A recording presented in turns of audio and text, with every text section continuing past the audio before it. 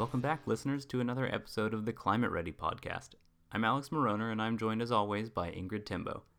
As we continue to look for new stories and perspectives around climate change and water, in this episode we found ourselves with a particular interest in water governance.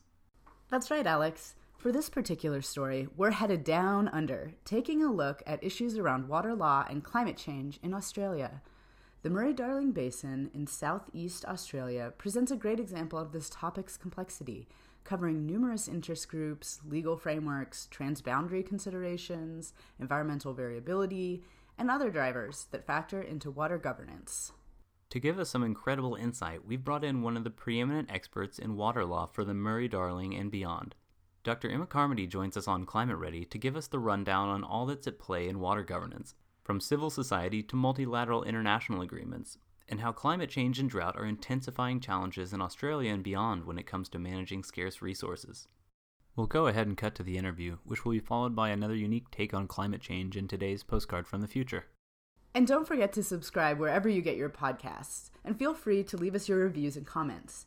To stay up to date, follow us on Facebook using @ClimateReadyPodcast and on Twitter using @ClimateReadyPod. Enjoy this episode.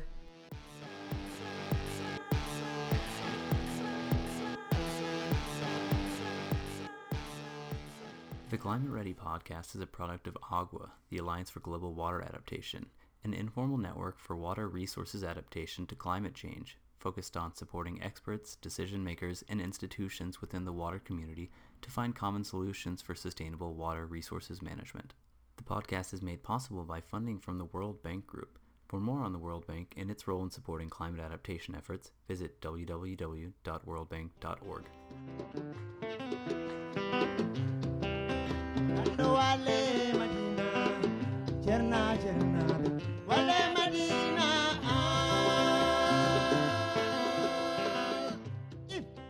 So today on the podcast, we are very excited to welcome Dr. Emma Carmody, an expert in water law and so much more. She's also a poet. Emma is based in Australia, where she works at the Environmental Defender's Office of New South Wales, a community legal centre specialising in public interest environmental law. Additionally, Emma serves as a legal advisor for the Secretariat of the Ramsar Convention. Last month, Emma was given the 2018 Dunphy Award for Most Outstanding Environmental Effort of an Individual at the 2018 Environment Awards hosted by the Nature Conservation Council of New South Wales. We are honoured to have her join us for a conversation around Australia's Murray-Darling Basin, climate change, and the complexities of transboundary water management. Thanks so much for joining us, Emma. My pleasure. Thank you for having me. So Emma, a great deal of your work, as Ingrid just mentioned, it centers around the Murray-Darling Basin in southeast Australia. Can you start by giving us a quick rundown on the Murray-Darling, maybe in terms of size, location, some of the governing bodies, and in addition to that, what first got you interested in this particular basin? Well, in terms of the first part, the basin traverses 4 states and 1 territory in eastern Australia. It covers approximately 14% of our mainland. It includes 22 major catchments, 16 Ramsar listed wetlands. It's responsible for producing approximately a third of our food supply, and it's about 1 million square kilometres. So it's very large. And how did I become involved in this work? Well, I guess I grew up in a country town in the southern Murray-Darling Basin, and I have really vivid memories of the drought that occurred in the early 1980s when I was a small child. And I think, like lots, drought and water management are just a part of your DNA. So I think my interest is really grounded in my childhood. After that, I obviously studied law at university and developed a particular interest in environmental law and decided that that was the area that I wanted to practice in. And about 5 or 6 years into practicing, I was living in South Australia, which is the state essentially at the bottom of the basin. It's the most downstream state. It was at the height of the Millennium Drought, which was the drought that basically covered, 2000, almost 2010 in Australia. It's the worst drought on record in this country. So I was living down there working on my PhD. I obtained a position in the Department of Environment there in their Coorong Lower Lakes and Murray Mouth team. The Coorong Lower Lakes and Murray Mouth is a Ramsar listed site right down the bottom, the very end of the Murray-Darling Basin. And that was my first real introduction to water management issues, even though I'd had a background in environment and planning law. And I was particularly taken by the impact of environmental degradation on the communities around the Lower Lakes. And then I returned to Sydney and was fortunate to get a job at the Environmental Defender's Office. Excellent. I like that you brought in going back to your childhood, because I think for a lot of us who work on water issues, oftentimes there's a spark that goes back a long way, and that passion starts at an early age. I know certainly my case as well. I'll just give you one anecdote I remember so strongly as a little girl. But my mum is very passionate about gardening, and like a lot of women in the country, their garden is a great source of solace and comfort. And so for her, gardening was almost like meditation. And I remember so vividly as a little girl, my parents buying extra water so mum could keep her garden alive, because it wasn't really available due to the drought. Because for her sense of well-being, it was just so very important. And of course, compared to the impacts endured by farmers at that time, it's relatively minor, but it had a big impact on me as a child. And I can imagine that leaving a very strong impression. And then as Australia has moved kind of in and out of droughts periodically since that time, yeah, I'm sure that would continue to weigh heavily on your mind. But switching back to talking about the basin a little bit. So as a transboundary river, and in this sense, we mean, while it doesn't cross international boundaries, it does cross state lines, jurisdictional boundaries, and these sorts of things. There are no shortage of interested parties and institutional players when it comes to how do we use a river as a natural resource? How do we use it for the economy? You've mentioned farming, for example. What groups in particular do you work with? I assume that you work with a larger coalition of different groups. Could you maybe talk a little bit about that? So the Environmental Defender's Office is a not-for-profit law firm that specialises in public interest environmental law. So you're absolutely right. We advise and represent clients about water law. The client base is extremely diverse, which is one of the most interesting and satisfying parts of working there. I advise a lot of farmers. I advise traditional owners. So by traditional owners, I mean Aboriginal Australians who are recognised as the traditional owners of their particular country. I also advise large conservation groups, community groups that have formed around a specific issue. In this instance, it might be water management in a particular part of the basin that they are concerned about. And I think that pretty much covers it, really. It's a diverse range of clients. Earlier you spoke about the scale of the basin. So even as someone based here in the US, well outside of Australia, I often hear about governance of the Murray-Darling Basin. It seems like it pops up periodically in the news. And a large amount of money is being allocated towards that governance. But for those of us that don't follow this narrative maybe as closely, what are some of the big milestones in governance over the past decade or so? Maybe starting with the Millennium Drought that you mentioned and the 2007 Water Act? That's a very good question. I think, like in a lot of transboundary systems, the governance framework is layered and relatively complex. If we start with the 2007 Water Act, as you rightly point out, that was passed at the height of the Millennium Drought. It was passed by a Conservative government at the national level in recognition of the fact that water resources across the basin had been historically over-allocated, and it was in the national interest to reverse that trend. And as an Australian, I think I'm quite proud that we reached that point. It's an excellent piece of legislation. Just to provide listeners with a little bit of context, our national government doesn't have an explicit right to make laws about the environment. And by that I mean in our constitution, there is no power that says the national government can make environmental laws. But back in 1983, the High Court, which is our version of the United States Supreme Court, the High Court found that the national government could rely on what's called the external affairs power to make laws implementing treaties to which we were signatory.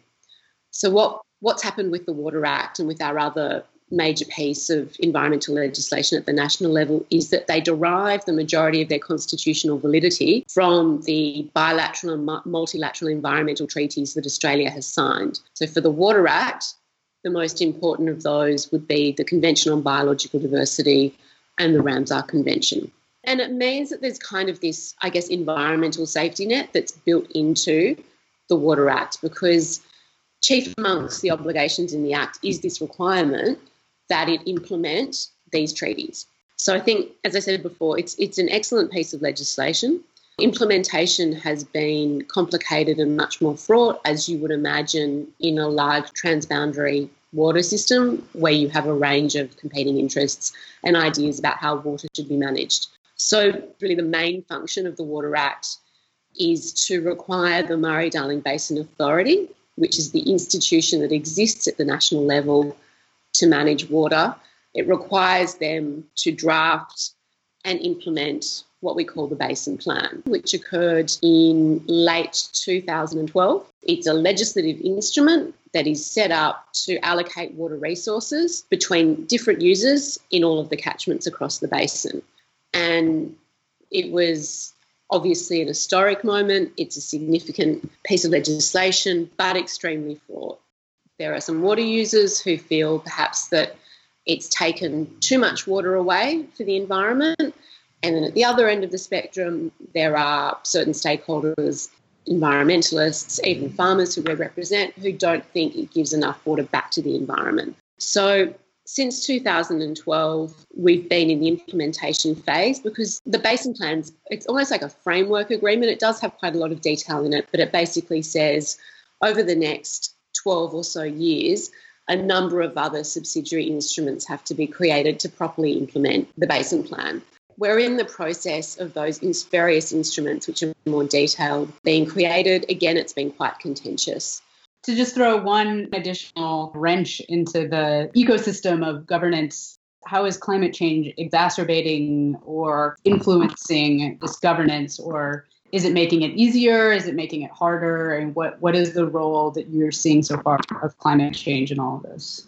So at the moment, the Basin Plan in and of itself, the numbers that underpin the cap on extractions for each catchment, they're not based on what we think might happen in terms of water availability. They're based on what we know has happened in the past. And it's been one of the most contentious points about the plan. There are a lot of scientists and other stakeholders who argue that in a country like Australia, which is the driest inhabited continent on the planet, given climate change projections and impacts on water availability, it's not good enough for your cap to be based on the historic climate record. Really, we need to be a little bit more strategic in our planning and factor in possible future climate change. Is there any potential remedy for this, or would it take a major legal overhaul? The Basin Plan can be reviewed, and it is possible that a review could recommend that the cap on diversions be amended to take into account climate change. I guess a lot of people feel like time is running out. People will say, we feel that climate change is happening now, and the most sensible thing would be to act now. But that unfortunately hasn't happened. In a way, it's not entirely surprising because of the multitude of views and interests, I guess, that the government's trying to balance. But from a scientific perspective and even a social perspective, given the likely impact or the possible impact of climate change on water users, it's not necessarily the best strategy.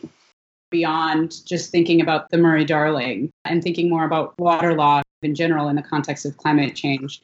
We've had legal texts governing human interaction with water for at least 3,800 years, going back at least as far as the Code of Hammurabi, right? And modern water law is pretty notorious for being quite complex and often quite contentious. And so I'm wondering how climate change is impacting water law more broadly in Australia. And I'm wondering if, in your opinion, are existing regulatory frameworks sufficient, or is there a need for maybe new or different types of legal mechanisms? Well, at the moment in Australia, climate change is not adequately incorporated into our regulatory frameworks. That applies across the board, across all jurisdictions. So the most sophisticated piece of legislation we have to deal with water management is the Water Act, and then under that, the Basin Plan. In terms of the Basin Plan, you don't need to change the fundamental architecture of the Act or plan. It's a question of undertaking a review and making a decision to change the cap on the basis of the best available information we have about possible future climate change. So it's not, to my mind, necessarily a problem. Certainly at the basin level, it's not a problem with the regulatory framework. It's a policy decision. A policy decision was made that the caps that apply across the different catchments would not take into account climate change. As with most, rivers and natural resources more broadly, there are a lot of stakeholders involved in the process. So with your work at EDO, it seems like a lot of this effort is about giving more representation to some of the lesser heard voices in the Murray-Darling Basin. With so many stakeholders having a vested interest in the basin, how currently are their voices and concerns being prioritized, either in terms of the law or otherwise, and how do you think that we should prioritize their concerns? That's a really good question. Over the last 5 or 6 years, a lot of our clients have felt that they have been marginalised, that they have only been engaged in a very tokenistic manner. There was a program by our leading investigative journalism show on the ABC, Four Corners. After that was aired in July last year, the government, I think it realised it had to change its approach. And since then, I'd say there have been some improvements in level of engagement with our clients, with a more diverse range of stakeholders and groups with an interest in water management in the basin. From a legal perspective, there are consultation requirements that are set out in the Water Act in relation to proposed amendments of the Basin Plan. That's quite a formal process. It requires the proposed amendments to be put on public exhibition, and then any member of the public can put in a submission commenting on the proposed amendments. But to me, that's very different to the true kind of engagement that you need to build with stakeholders. I mean, that's a statutory requirement, it's important, but genuine engagement isn't just ticking a box and saying we've received your submission, therefore we've heard your voice. Genuine engagement is, firstly, it's not being partisan, it's not favouring one group of stakeholders over another. It's giving each and every group of stakeholders equal opportunity to access decision makers and to have their concerns heard. And that's not necessarily something that occurs because of a statutory requirement. It's about the policy and practice that's built into the institutions that manage water in any country. Yeah, it sounds like that's kind of taking the stance of seeking passive involvement of these stakeholders instead of actively seeking their input. You're saying, we'll let you speak up if you happen to have the means to engage in the particular mechanism that we're offering instead of actively seeking their input. That's right. And really what's happened since the Basin Plan was passed is that you've got obviously some stakeholders that are particularly well mobilised, and quite frankly, they just have had better access to decision makers within bureaucracies and to ministers, and have had, some would argue, a greater level of influence than all other stakeholders. But I would say that over the last year or so, as a result of a number of exposés in the media, a court case that we're running, which concerns allegations of non-compliance with water access licence conditions, as a consequence of some of these things, I'd say that efforts are being made to introduce some level of parity in the engagement process, which is, it's pleasing. There's still room for improvement, but it's important to acknowledge, certainly I've seen a shift. Switching gears a little bit, I wanted to talk about your work with Ramsar. So could you just tell our listeners a little bit more about your work with the Ramsar Convention and what that entails in terms of also with your work in the Murray-Darling as well? Just to give a little bit of background for people who aren't familiar with the convention, the Ramsar Convention on Wetlands, it's a multilateral environmental treaty. It's been signed by 170 countries. The most recent country to sign and ratify the treaty was North Korea, which is very exciting. In simple terms, the goal of the convention is to protect and restore wetlands, which, as you probably know, are particularly vulnerable to the impacts of various forms of development. So my role within the context of the convention is to act as legal advisor to the Secretariat, which is based in Switzerland, and to the 170 contracting parties. So I attend all of the meetings of what's known as the Standing Committee, which is the governance body that presides between COPs every 3 years. So I am present at those meetings. I advise about the correct interpretation of the rules of procedure, and other substantive matters relating to decisions of the Standing Committee, historic resolutions and their meaning and implications, and about international law more generally. And then in between meetings, sometimes the contracting parties or the Secretariat will approach the Secretariat, and then the Secretariat will approach me and say, can you please provide advice about X matter to do with the convention or with international law more generally. So that's the role at the international level. At the domestic level, it's very different.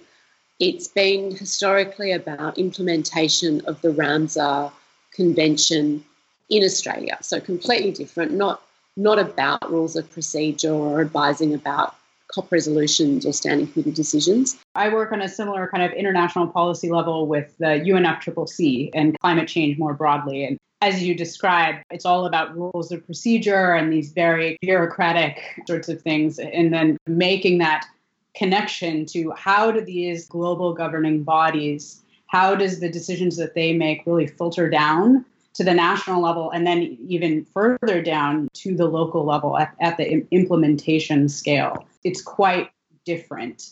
Do you find it hard to reconcile these two?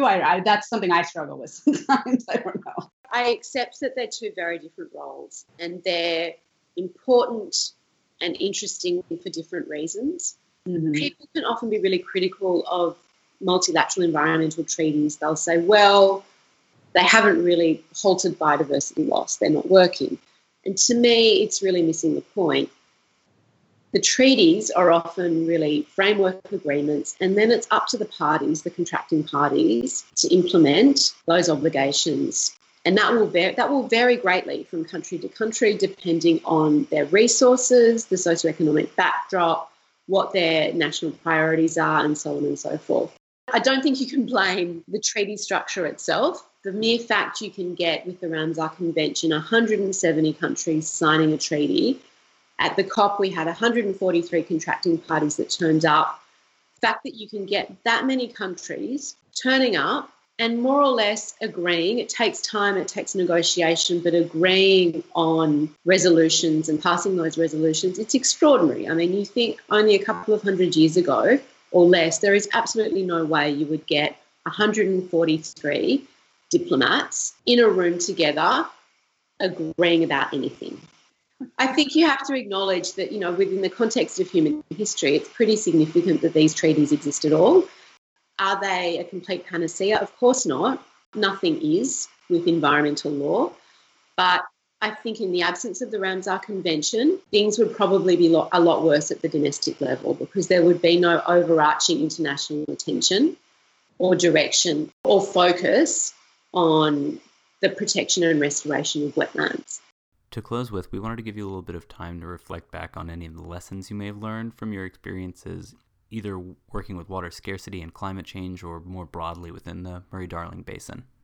I've learned how important it is to engage stakeholders from the ground up. I have learned that the role of civil society in Australia, and I think in any democracy, is absolutely vital, that in the absence of a strong civil society, there is always the risk that the most well-funded, loudest stakeholders will have a disproportionate influence over policy, and that is fundamentally problematic when you're talking about the management of a scarce resource.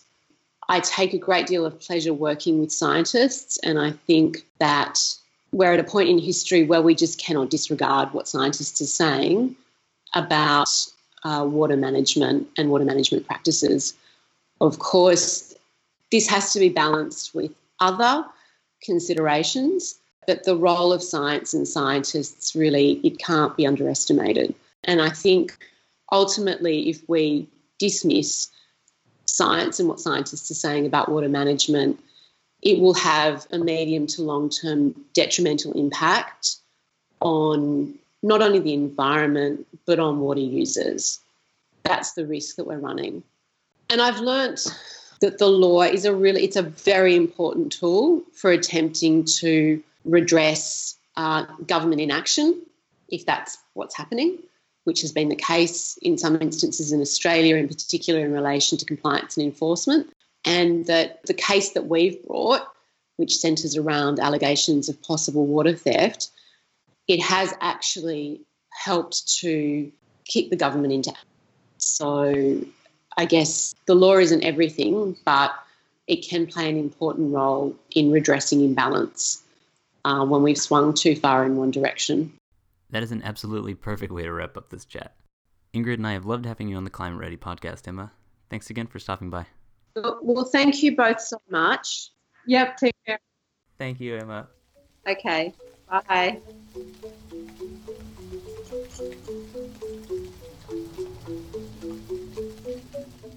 I feel like Emma basically did our job for us at the end there, Ingrid. It's so interesting to think about all the different levels of governance involved here, and she seems to be active in all of them.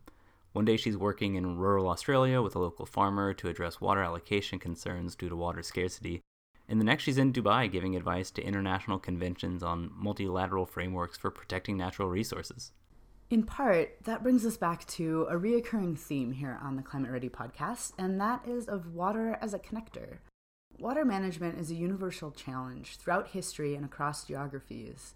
As Emma said, there's no panacea when it comes to water law, but there is hope that we can structure legal frameworks and policies in ways that give fair consideration to all parties involved and that take into account the rapidly changing conditions on the ground and unknown futures due to climate change. I'll go ahead and leave it at that. For any listeners that would like to find out more about the issues facing the Murray-Darling or the work of the Environmental Defender's Office, check out the links in the episode description. Before we wrap up, we've got another postcard from the future, this time by Alan Hesse, a cartoonist, freelance conservationist, and creator of the upcoming Polar the Bear comic on climate change. Alan draws attention to the important and often undervalued relationship between science and the arts. Dear friends, it's that time of year again, coming up to Christmas soon. Even now in 2028, at 8:58, the magic of the holidays has never left me. A big part of that is just the change of season. Where I live, I've always enjoyed the cold of winter. This year is a bit warmer, but not that bad. We haven't quite achieved the 1.5 degree target for limiting global warming yet, but now that all governments, including the US, which are thankfully back on track, are finally complying with strict regulations on emissions controls, things are looking a heck of a lot better than they did before 2020. Those greenhouse gases, of course, are still up there, the accumulation of hundreds of years, but it looks like we're on track to at least avoid a 2-degree raise in global temperature. That's what the latest science says anyway. There's so much science whizzing around, so much information, thousands of scientific papers a year. All of that, of course, is fundamental. Science guides policy, informs the media, influences public opinion. The science is vital. But if information is just technical, and when there is too much of it, it can also be counterproductive. We quickly get saturated, and there is a risk of shutting down, and the masses become indifferent. That's dangerous. It got to that point about 10 years ago, when climate change became almost like a new fashionable buzzword. Everyone was talking about it, but very few actually really knew what they were talking about. There was a lot of confused messaging. Some saying the planet was doomed beyond all salvation, others saying it wasn't so bad. Some even thought climate change didn't exist. Seems hard to believe. So what's really cool now is how the arts have really come to the aid of science. The cavalry arrived. I've always said that art and science are actually only two sides of the same coin, the coin of human creativity and expression. They belong together. The ancients knew that. Arts do something that science cannot. They get right into human emotions. That's important because we tend to make decisions based on emotions rather than what we know. So it's great to see famous actors and other artists getting more and more involved in climate action, setting an example for millions. I feel very proud and humble that my own cartoon character, Polo the Bear, has got so famous. He has so many fans now. Above all, what we need is an informed, engaged public. People can't just afford to stay ignorant or misinformed anymore, leaving the hard parts for the technicians and politicians. That's why I'm really pleased to see how talk and action on climate change has broken free of being limited to the confines of science and policy. It's become something you hear about all the time, in households, at primary schools, while you do your shopping, on supermarket labels, everywhere. With the rise of social media, democratic expression across most of the world has bloomed like never before. Look at the People's Chair that the UN launched for the first time back in 2018 for that year's climate talks, thanks to the help of the legendary Sir David Attenborough. This is the kind of thing that is keeping this planet going. Only just, mind you. We still need to get better at being responsible humans. And what's also cool is that it's no longer all just doom and gloom stuff. What I hear these days is above all solutions, what people are actually doing at home, at work, while out shopping, to limit their carbon footprint, act responsibly, taking care of our Mother Earth. All these behaviour changes address a lot more than climate change. They also address so many other issues of our time, like deforestation, water rights, poor governance, poverty, solid waste. That's a huge change from the days before 2020. It started back then, of course, but this new age of acting responsibly has really taken off. I guess we humans are really good at adapting, although in this case we did leave it very late. I would say too late in many ways. Have we learned our lesson? I think so. I hope so. Cheers. That's all for this episode of the Climate Ready podcast. Thanks again to our earlier guest, Dr. Emma Watson, and to Alan Hesse for sharing his postcard from the future. Until next time, everyone.